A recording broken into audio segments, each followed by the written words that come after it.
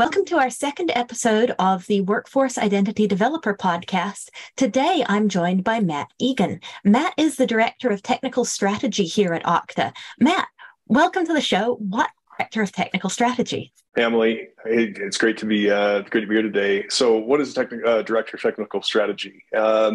So I work in the Corp Dev organization here. So Director of Technical Strategy is a little ambiguous. If you start to place me in the organization, it adds up a little more. So in the corporate strategy organization that's owned by Monty Gray is Executive Vice President, reports to Todd, and has the Corp Dev role. So that includes mergers and acquisitions, Okta Ventures, the technical aspect of our technical go-to-market partnerships, where we have joint marketing in place. And then we have a corp strategy function within there. And so in there, I report to Stephen Lee, and we have purview over just the technical liaison between product and engineering, or any technical due diligence that's required to serve those purposes. So that puts me in contact with a lot of people that rely on or end up deriving value in interacting with Okta's various integrations. Absolutely. And the developers who are working on things like the Okta Integration Network, I'm sure are going to be using the technologies that result from some of those decisions that you help make. Yeah. A lot of times, and I would say that was the main goal of my role initially when joining was to reach that developer audience that worked at companies where there were logical integrations to take place. So an ISV could kind of understand, hey, what's the value prop if I did this? Being able to kind of articulate the value prop to a customer, what's in it for somebody at the end. So I was able to, I think, articulate that better to that developer persona so they could get justification to build these things. Yeah, those ISVs or independent software vendors are the folks who build applications that they then publish on our integration network. So do you have some history on how that integration network got to where it is today? Yeah, a little bit. I can't claim like all up responsibility for it, but if you go back in history, and kind of look at what Okta was, and I have, having worked at Okta for about 6 years, I was actually an early customer of Okta's as well. So in the 2013, 2014 timeframe, I was deeply involved with evaluating Okta and deploying Okta for a company. And so one of the key value props there as a customer was understanding how much easier it was to deploy new single sign-on integrations and to adopt new applications, given the capability that I had to bring that identity component there simply. And so so it started out with that catalog, the broad catalog of applications, the single sign-on applications, and that grew over time. So when I joined in 2017, we were starting to deploy more advanced API-based integrations where there was a little bit more cohesion.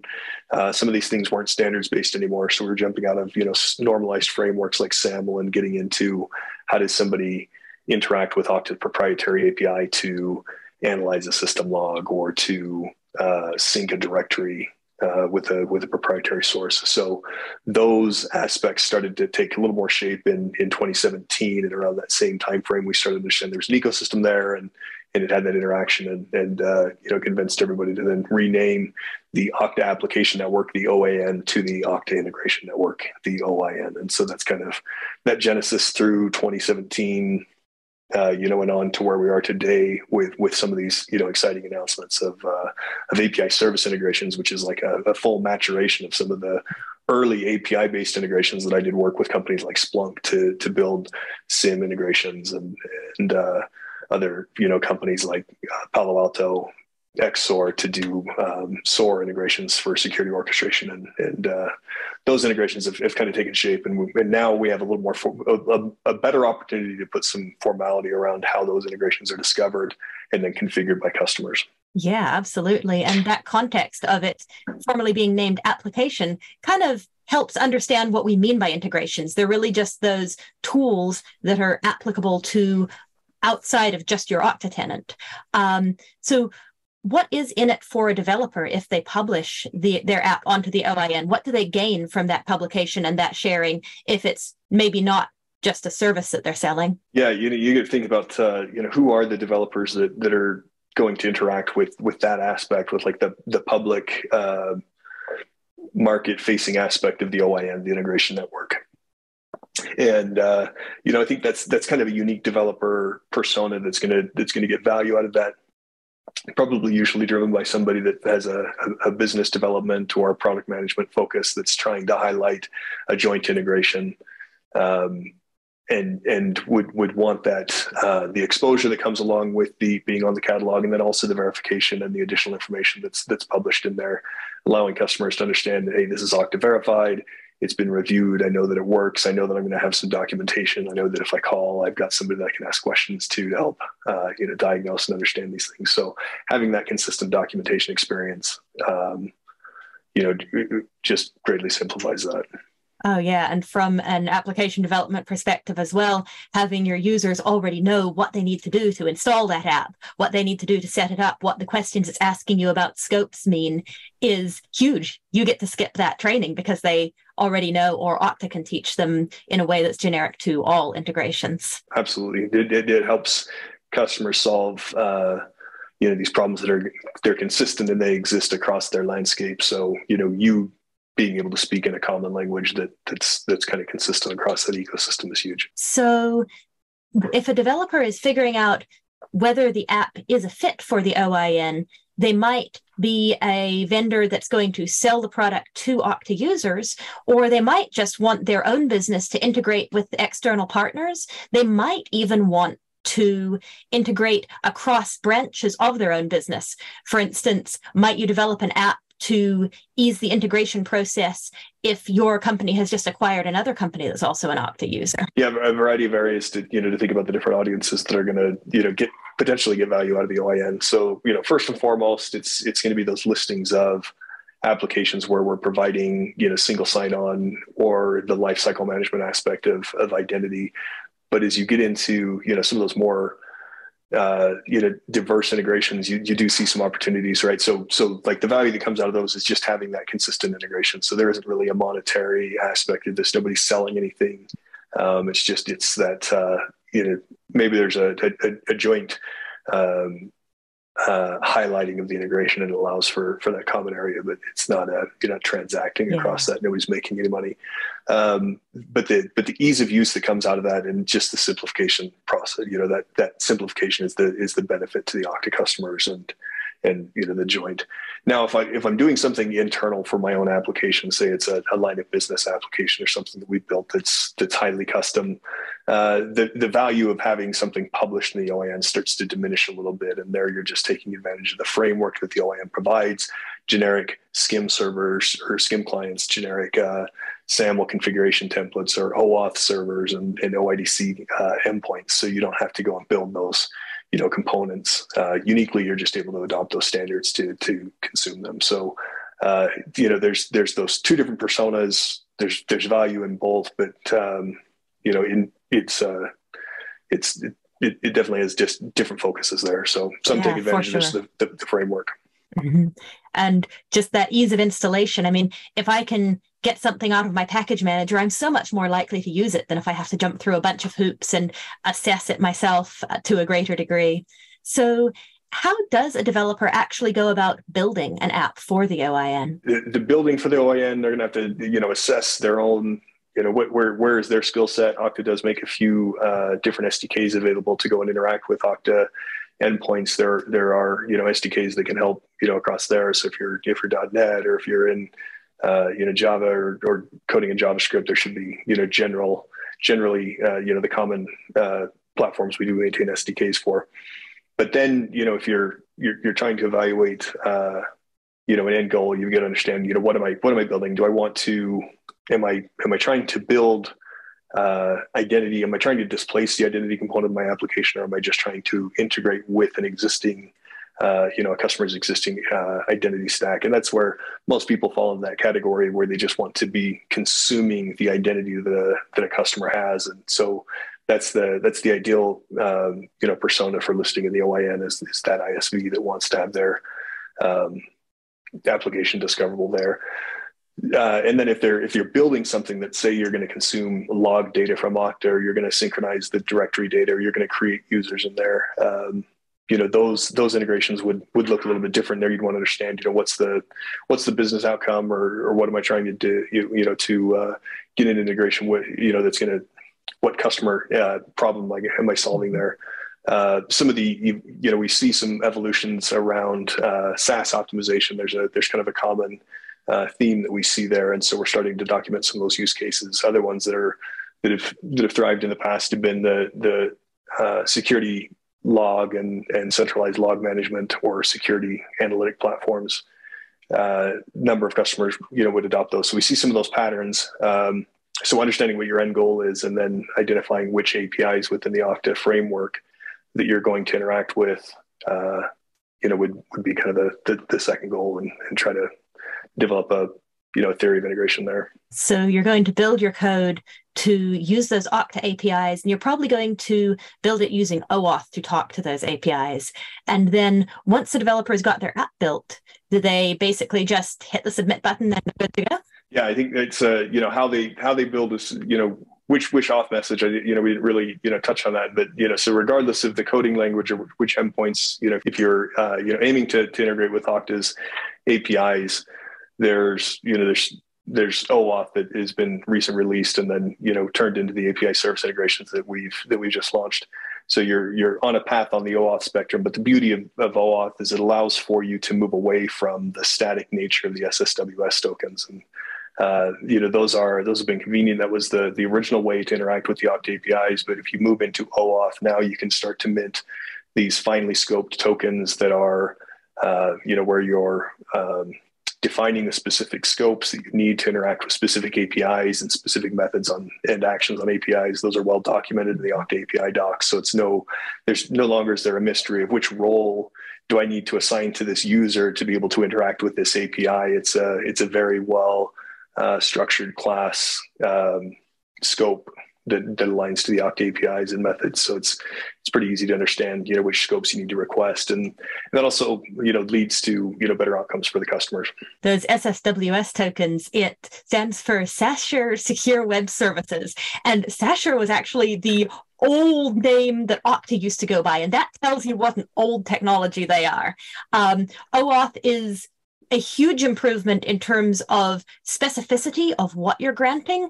And an SSWS token is linked to the specific user that minted it. So if anything changes about that user, that's going to change about the token.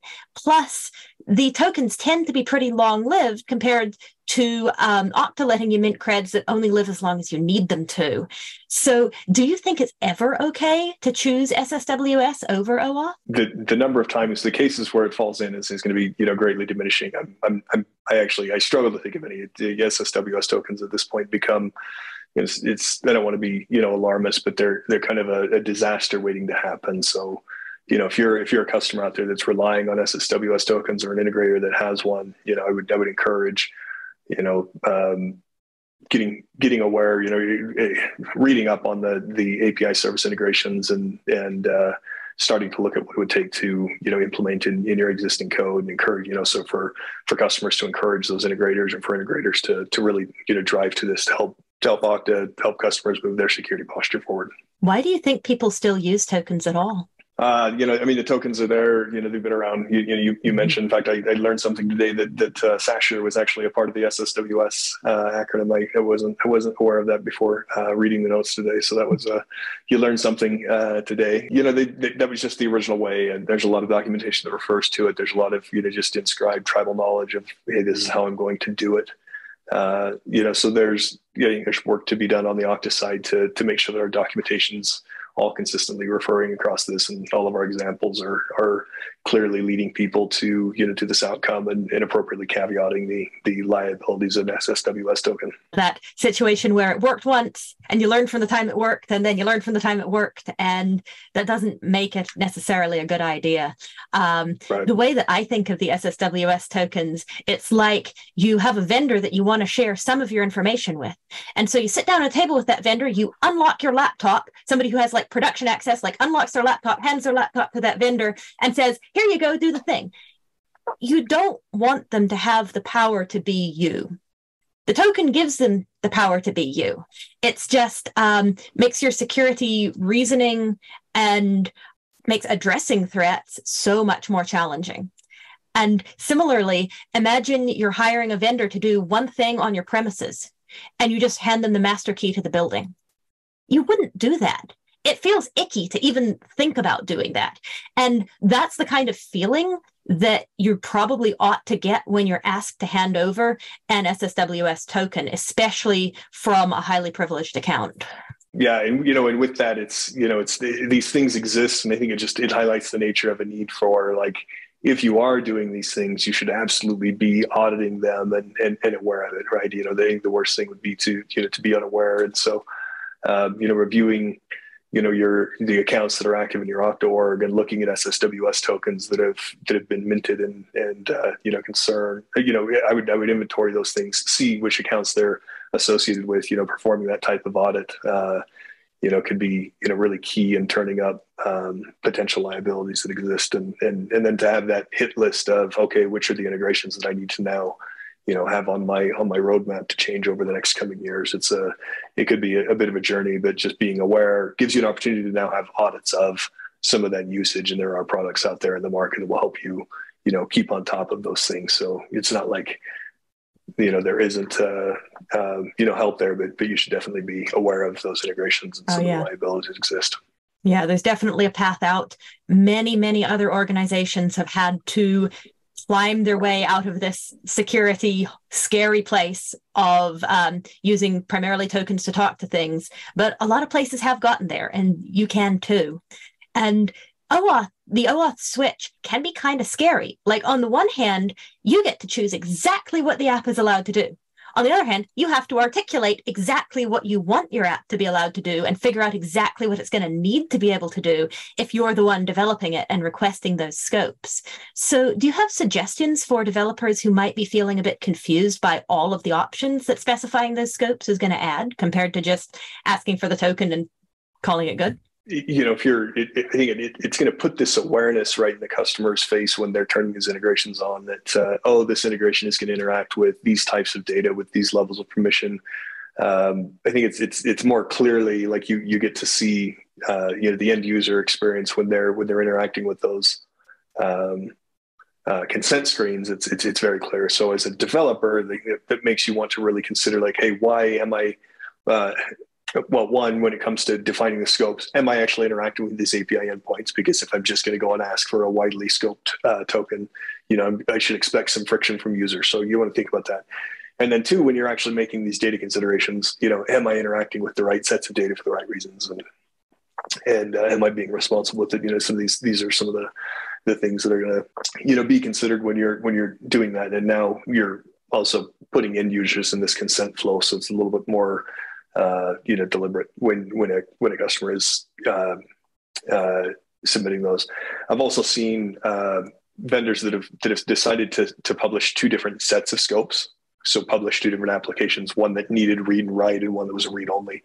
I believe it was Xylo, if I recall correctly, that had submitted those, or maybe it was Better Cloud.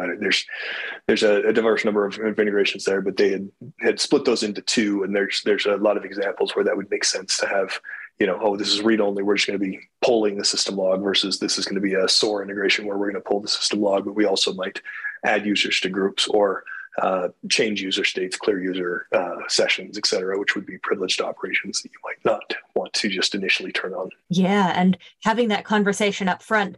What is my app going to do? What do you want my app to do for you? It's so much better than having that conversation. Wait, you did what? After something unexpected happens. Yeah. So when we're reasoning about scopes, when we were prepping for the show, you were telling me about how scopes are these nested logical categories of data that kind of logically map to the API endpoints. What do you think the scopes are that someone should start with if they're learning about how the system works in general? Just perusing the Okta API catalog first, and just starting to understand the top level structures that Universal Directory has in their users and groups, and then forced order subjects like policies and how they map to users and groups and enrollments. And anyways, I think first would be, familiarizing with the APIs, and then understanding, then when you look at scopes, they just become logical, because they're going to be things like user.read, which would be a scope that would allow a user to read, to read the user's API. So there's, I think just browsing the general Okta catalog, and then after that, perusing some of the authorization documentation that we'll talk about, scopes. And as you're in line with every one of the API examples, they're going to be talking about it, especially in the updated API docs that are out there. You actually see the scopes that are required to perform, at a top level API or down level to a specific method. You see which scopes are required. When you dig around in the documentation about scopes, you start learning about some of Okta's internal representations, like this app user object that kind of, to my understanding, is sort of the mapping between, as you'd expect, apps and users. What are we going to learn about the Okta internals as we get more familiar with what we're requesting? Oh, it's funny you bring that up. I mean, that's, just as I started working with the Okta system as an administrator, it was actually, starting to read through APIs and to understand the relationships as you interacted with the APIs at a little bit more of a base level. You really do start to understand the ins and outs. And so, this construct of, there are app users, and that's what drives universal directory. And that's where I would see, essentially that graph of who a user is and what they have access to. It's actually really, really insightful, to kind of just up level your general Okta knowledge and understanding. But it is very logical. As you get into it, the structures are, exactly what you would expect them to be. Grouped as classes with a logical noun and verb structure after that. Oh, that's really cool. I love it when you pull back the curtain and what you find behind it makes sense, and you kind of would have guessed it. Going back to building applications, building integrations, what's new in the world of the integration network? I don't want to take over this where we're talking about OAuth versus, but I think the API service integrations are definitely top of mind for me, having that available after kind of years of sowing seeds of SSWS integrations into the world. Now having a more official and this maturized integration path is huge. And can you speak to what guarantees a user will get about an app that makes it into a network? I know that we do quite a bit of verification, saying, let's see if this thing seems to really work the way it claims to. What does that look like? And what should a user count on once the app has been vetted by our team if they're installing it from the OIN? Yeah, most of the integrations that go on there, if they're listed as Okta verified, we've gone through and interacted with the developers on the other side of this to build whatever joint documentation needs to be built. Usually we have a consistent structure there, but we make sure that that's going to work. We try to gain access to developer tenants or to customers to have them say, yes, this configuration worked. And so we'll go through, build the integration, then have the partner identify a few customers. We will assign those applications to them in private, test that they work, and then move forward to publishing those and distributing those apps across the Okta, global cell network that exists. So those get distributed on a semi-regular basis after their testing. So I think it's that, consistent documentation, and then, the verifications, of functionality that you've got a set of working instructions that have a known outcome. That's so key. The working instructions with the known outcome. Did it actually do the thing I thought it would? That's ultimately kind of the security question too. And one thing that I love about the podcast format is that we've got some listeners who are here with us right now, early 2023 kind of time frame. And then down the road, we'll have other listeners in future years, possibly even future decades. And when you imagine those future listeners, is there anything you think they'd be surprised by, that maybe they just take it for granted and they're like, wait, you didn't have that in 2023? What do you think their security landscape is going to look like? To the how far in the future here, I guess, can constrain me a little bit. Give me. Let's say 1 year. What's going to be surprising in 1 year? I think in 1 year, we should see some meaningful growth. I would like to see some meaningful growth and realization within the security network that identity becomes this meaningful, more recognized, security control plane, so that we're continuing to take advantage of device and infrastructure and network level security investments that have been made, but kind of continuing to focus more and more on what identity can do, and the further we, further left in the sentence that you have identity, the higher fidelity the outcomes can be there. So I have some real conviction there. I'd like to see within a year, I think that starts to materialize a little more. Oh yeah, it's that question of the absolutely secure server is the one that you power off and lock in a box. But right. That's also the most useless server. And the utility of a secure server, letting the right people do the right things. Hey, look, there's identity. Yep. How about in 10 years? Oh man, in 10 years, what are we? Think sci-fi. Neuralink, and then we're trying to have. That's kind of funny. In 10 years, one of my colleagues asking about, hey, what's the identity problem in AI? And we had a very meaningless conversation talking about what the implications of identity in AI and how you would apply that or try to solve what is the actual identity problem there. So that was Keith Oster with a killer, just kind of stumped the supposed expert. What does he have to say about this? And it was a funny thing to think about. But yeah, I think in 10 years maybe we're having that conversation of like, hey, what does it mean? What am I augmenting my decisions with, and how do I prove the veracity of that data down to like source to algorithm to then combine it with, who was the ASCII and what was the intent of the question if we think about those things. So I don't know, interesting. We do build trust out of identity knowledge, and that provenance of trust for information, it gets so convoluted when we start permuting the information like we're doing. Like right now, we're worried about identity for people, identity for agents that act on our behalf, and those agents are currently a piece of code that you could hypothetically ever read. What happens when you can't read that agent? It's like in this intermediate state. And that's like, I think some of the benefits of maybe the callback here, the benefits of if you're deploying code and the code has, specific authorizations that are kind of clear and easy to articulate, you get, just inching closer and closer, right? It's, I think we're a long way from like the perfect solutions, but these are definitely steps in the right direction to be more granular and to be more explicit. Oh, yeah. I think OAuth is a perfect example of getting more granular and getting more explicit and specific as we go on. Yep. So thank you so much for joining us. For podcast listeners, there will be a forum thread to discuss the podcast that's linked in the show notes wherever you found it.